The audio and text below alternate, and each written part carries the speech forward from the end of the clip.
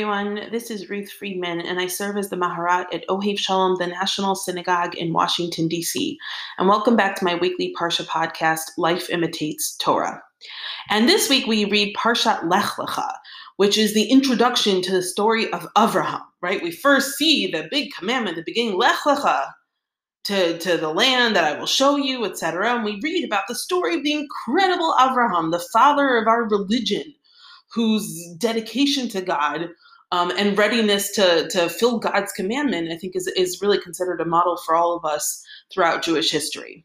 And so given Abraham's, the way that we think about Abraham and his attitude and the way that we revere him, there actually is a scene in this Parsha that I find particularly striking. And that's what I want to look at this week. So in the beginning of chapter 15, we'll just go through a brief summary now and then consider what exactly is going on. So in the beginning of chapter 15, God appears to Avram. He's not Avraham yet. He's Avram, b'machazeh, in a vision. And what does God say? Al tira Avram, don't be afraid, Avram, for I am a shield to you, and your reward shall be very great. Well, now that sounds like it should be pretty good. But Avraham's reaction here is very interesting. Because Avram, in the second pasuk, he says, Mati tenli ve'anochi holech ariri. Right? Lord God, what can you give me, seeing that I shall die childless? And the one in charge of my household is Damesek Eliezer. So here Avram is basically saying, God, what can you possibly give me? Okay, you're going to give me great reward, but what can you give me? I don't have a child. Now, in verse 3, then, right after this, immediately after this, Avram then says, again, as the JPS translates it, Avram said, further, since you have granted me no offspring, my steward will be my heir. And then God responds, no, that one will not be your heir. The one who will be one of your biological children. And then God takes Avram outside and says, look to the heavens and count the stars if you're able to count them, and says, so shall your offspring be. And then this little scene concludes with, V'he'emin b'Hashem v'yachsheveho lo tzedakah. God, it's difficult to translate. I'm purposely not translating it how the JPS translates it here, but that he believed in God, meaning Avram believed in God, and considered it like it's tzedakah, which we'll talk about the translation for that. So the reason that I say that this little scene is interesting is for a couple of reasons. The first reason is that it seems like both from Avram's comments in verse 2, by saying, what are you going to give me? I'm going to die childless. And then in verse 3, by saying further, and since you haven't given me any children, my steward will be my heir, ben beiti. Avram here seems to actually be pretty frustrated with God, or certainly frustrated with his situation, and is kind of lashing out almost. It seems like Avram's, kind of kept this in for so long, and now it's venting it out to God and saying, but what are you talking about? You keep telling me I'm going to have this big kingdom, right? And I don't have any children. And that also, given Avram's venting of this frustration, first of all, that is striking. But second of all, the way that God responds. That God doesn't respond by calling him out on that. God responds by saying, no, don't worry, you're actually going to have a biological child. So that I think is interesting. Avram's reaction, God's reaction to that. And then the final concluding verse in the scene, V'he'emin b'Hashem v'yachsheveho lo tzedakah. That Avram believed in God and considered it like a tzedakah. Okay, what does the word tzedakah mean? That also to me seems strange. Now, so what I wanted to start with is the question of what is going on with Avram's frustration. And I don't have any profound insight that you can't gain from reading the Parsha itself until now. But I think it's important to consider what has led Avram to this point, because we often, we take these stories of Avram and they're amazing stories for us that we read and they're just like incredible, but we forget that there's a sequence, there's a chronology. And we have to consider what Avram's story until this point actually has been. So if we remember, of course, as we said, our Parsha opens with the famous scene, Vayomer Hashem el Avram, Lech lecha me'artzecha, mimolalecha, mibeit avicha, el ha'aretz asher areka. right? The Lord said to Avram, go forth from your native land and from your father's house to the land that I will show you. And I will make of you a great nation. I will bless you. I'll make your name great, and you shall be a blessing. And not only that, I will bless those who bless you and curse those who curse you. So Avram gets this amazing revelation and this amazing promise. And of course, he listens, right? That's the first thing that makes Avram great, is that he actually follows God. But what actually happens when he gets there? He builds an altar to Hashem, and then, there's a famine. And so Avram goes down to Egypt. And we know that what happens in Egypt is a disaster. Paro takes Sarai away, and then there's the whole mess about this and that, and he gets Sarai back, finally. And then they head back up north to the land of Israel. But once they get there, they realize that the land can't contain Avram's cattle and Lot's and all that. Everyone is fighting. And so he says to Lot in this selfless way, you pick where you want to go and you go. And then God comes out and says, look at this great land that I'm giving you and for your children and your offspring. Okay, very nice. But then what happens? The war of the 4 kings and the 5 kings, and Lot is being seized, and then Amram has to deal with all of that and everything. So, we open with our great figure of Avram getting this amazing commandment, but really a lot of the Parsha is then about all the things God promised him not actually happening. And I would have to think that if you're Avram at this point, you're probably pretty exhausted and your patience is wearing thin. God interrupts, or at least there's an interlude between all of these sort of disastrous stories. In between, God will jump in and say, don't worry, you're going to have great things. But then something else happens and it's a mess all over again. So yeah, I would think Avram's probably pretty frustrated right now, or at the very least getting impatient and wondering when he's actually going to be able to enjoy any of the things that God has actually promised him. And so I think it's just important to consider what's happening in the story until now to appreciate Abraham's impatience in our scene that we opened with in the beginning of chapter 15, where he kind of says to God, look, I don't have anyone. It's just going to be, Eliezer. That's the way it's going to go. Because until now, that's what everything has been showing him, right? He doesn't really have any reason to actually believe that God is going to do all of these wonderful things to him. And I have to wonder if Avram's reaction affects God, meaning that God realizes, you know what? He's kind of right. This actually has been tough on him. And maybe doesn't really fully appreciate everything that Avram has been through and all of the challenges of that.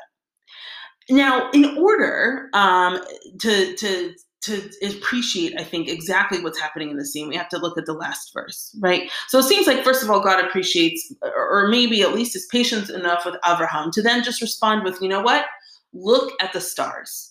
Actually, look. This is what your offspring are going to be. And then that is something that Avram is actually able to hear. Because we look at the last verse, what happens? Ve'emin b'Hashem, right? Abraham then believes in God. Or as the JPS translates, we'll now look at the translation, he put his trust in God. It's almost like Avram was told at the beginning, Lech Lecha, and said, okay, good, I'm going to get all of these great things out of it, which doesn't mean that he was only motivated by an incentive. I don't think that's true. But maybe he didn't quite resign himself to the world of belief in which one has absolutely no control, right? In order to really believe in something, you have to really surrender yourself to it, which I think is in some ways really what Avram does here. He lets go of any sense that he may have control or that the universe has order to it, that he should just expect this one thing because God said so, and then be frustrated when it's not happening. That, I think, in some ways is represented by the first part of the verse.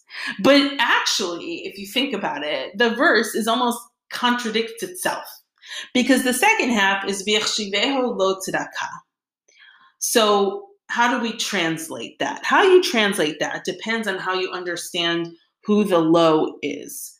GPS translates it as he reckoned it to his merit.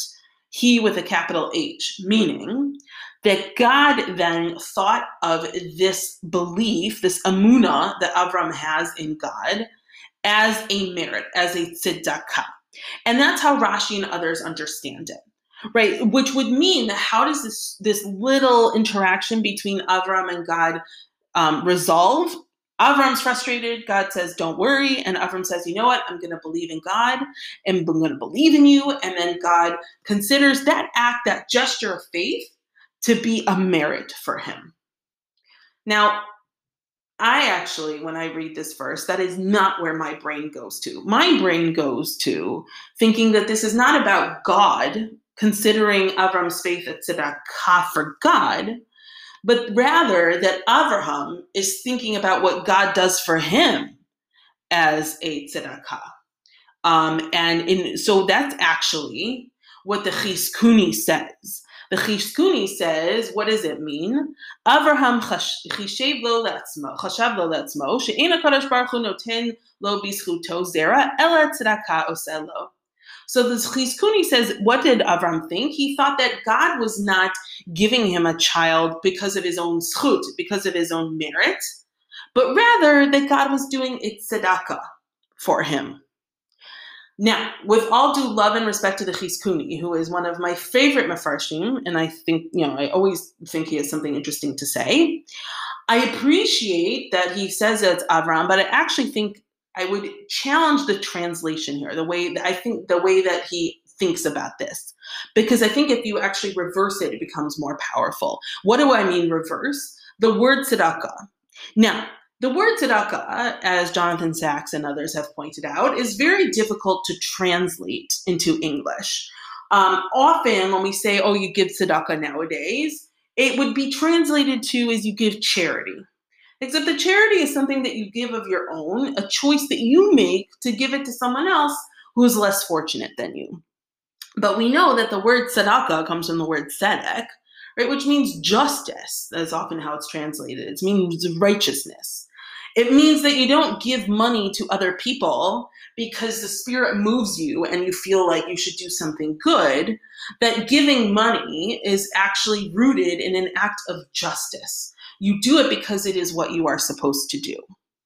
Now, here then, what would that mean? That Avraham thought that it was something maybe that God was supposed to do for him, right? So how do we translate it into this context? Now, what I want to suggest is actually that this is about Avram, but not as the Chizkuni said. I want to flip what the Chizkuni said. He thinks that Avram thought, oh, I don't deserve it. This is an act of tzedakah from God, meaning an act of a beautiful thing that God does for him because God chooses, but not necessarily because Avram earned it. And I actually want to suggest that the opposite. I want to suggest that tzedakah in this setting, dafka means the opposite of that. That it dafka means that Avraham thought that this was something that he deserved. Now, if you look at the word tzedakah and that appears in the Torah, the 5 books of Moses, it does not appear that frequently. And if you want, you can plug it into the concordance and look at the results. It's fewer than 10. The most striking appearance that it makes for our specific conversation today is in Devarim chapter 9. And Moshe is speaking and says, when God has thrust you from your path, in other words, when God comes to punish you and kick you out of the land, don't say to yourselves, not when you thrust from your land, when you start to inherit the land. Don't say to yourselves, God is giving us this land because of our virtues, because we're so good.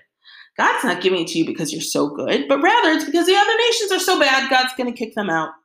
And it's not because of that you're so good that you'll be able to get their land. It's just their wickedness. And also, in addition to that, God is just fulfilling the oath that God made to your fathers, Abraham, Yitzchak, and Yaakov. And then what does the next verse continue? Veyadata ki lo betzidkatcha Hashem Elokecha noten lecha et haaretz hatova hazot l'rishta ki am kshe oref ata. Know then that it is not for any virtue of yours that the Lord your God is giving you this good land to possess, for you are a stiff-necked people. In other words, what is this saying? You're going to get the land, but don't get all high on yourself thinking that it's because you earned it, you deserved it. you don't deserve it, right? You are amshe oref. You are stiff-necked people. This is something that God is doing that is, to fulfill the promise that God made to your forefathers, but it's not necessarily something that you morally have earned. And what is that word? V'yadata ki lo betzidkatcha, that it is not of your own merit. In other words, it is not something that you earned. It is not something that you deserved. So now let's turn to our story today with Avraham. Ve'emin b'Hashem v'yachsheveho lo tzedakah.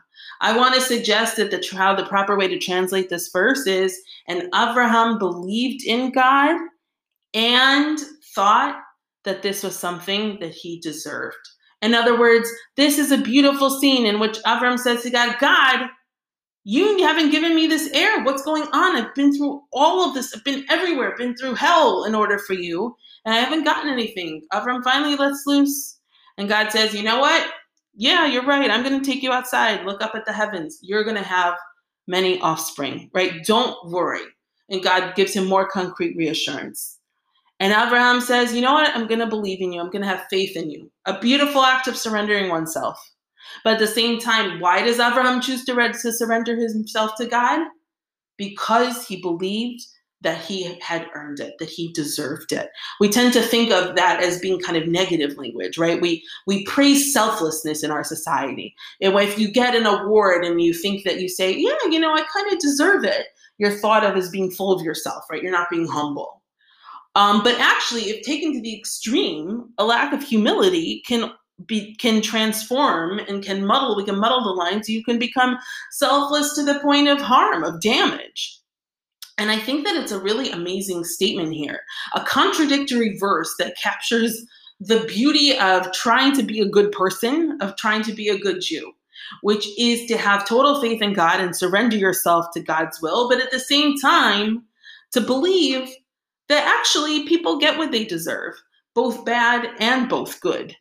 And, we sort of look at the theology in the Torah of that good people get good things and that bad people get bad things, and that bad things only happen to the Jewish people when they're punished. When they've done something wrong, and that's become very problematic theologically over the course of our history.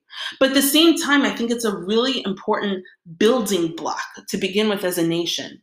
Just like when young kids are in school, we teach them fairness, right? That if you do the good thing, you'll get a reward, and if you don't, you'll be punished. Does the real world work like that? No. But it has to be a building block of your belief nonetheless before you can tackle the complexities of the world around you. And that is really, I think, to me, what this pasuk represented. The way that Avraham was able to make peace with the unknown certainty of the future was both to believe in God, that God would give him an offspring, but at the same time that he would deserve it. And not deserve it because he'd worked so hard, but believe that it's something he had earned. It was part of the fairness of the world. And that we have to believe on some level that while we surrender ourselves to God, that the world is also in some ways a fair place in that respect. And we have to have faith that God will reward us one day, or at least, that God is kind of keeping checks on us and making sure that in some ways that things are equal and balanced, even if the world often represents the opposite. Shabbat Shalom.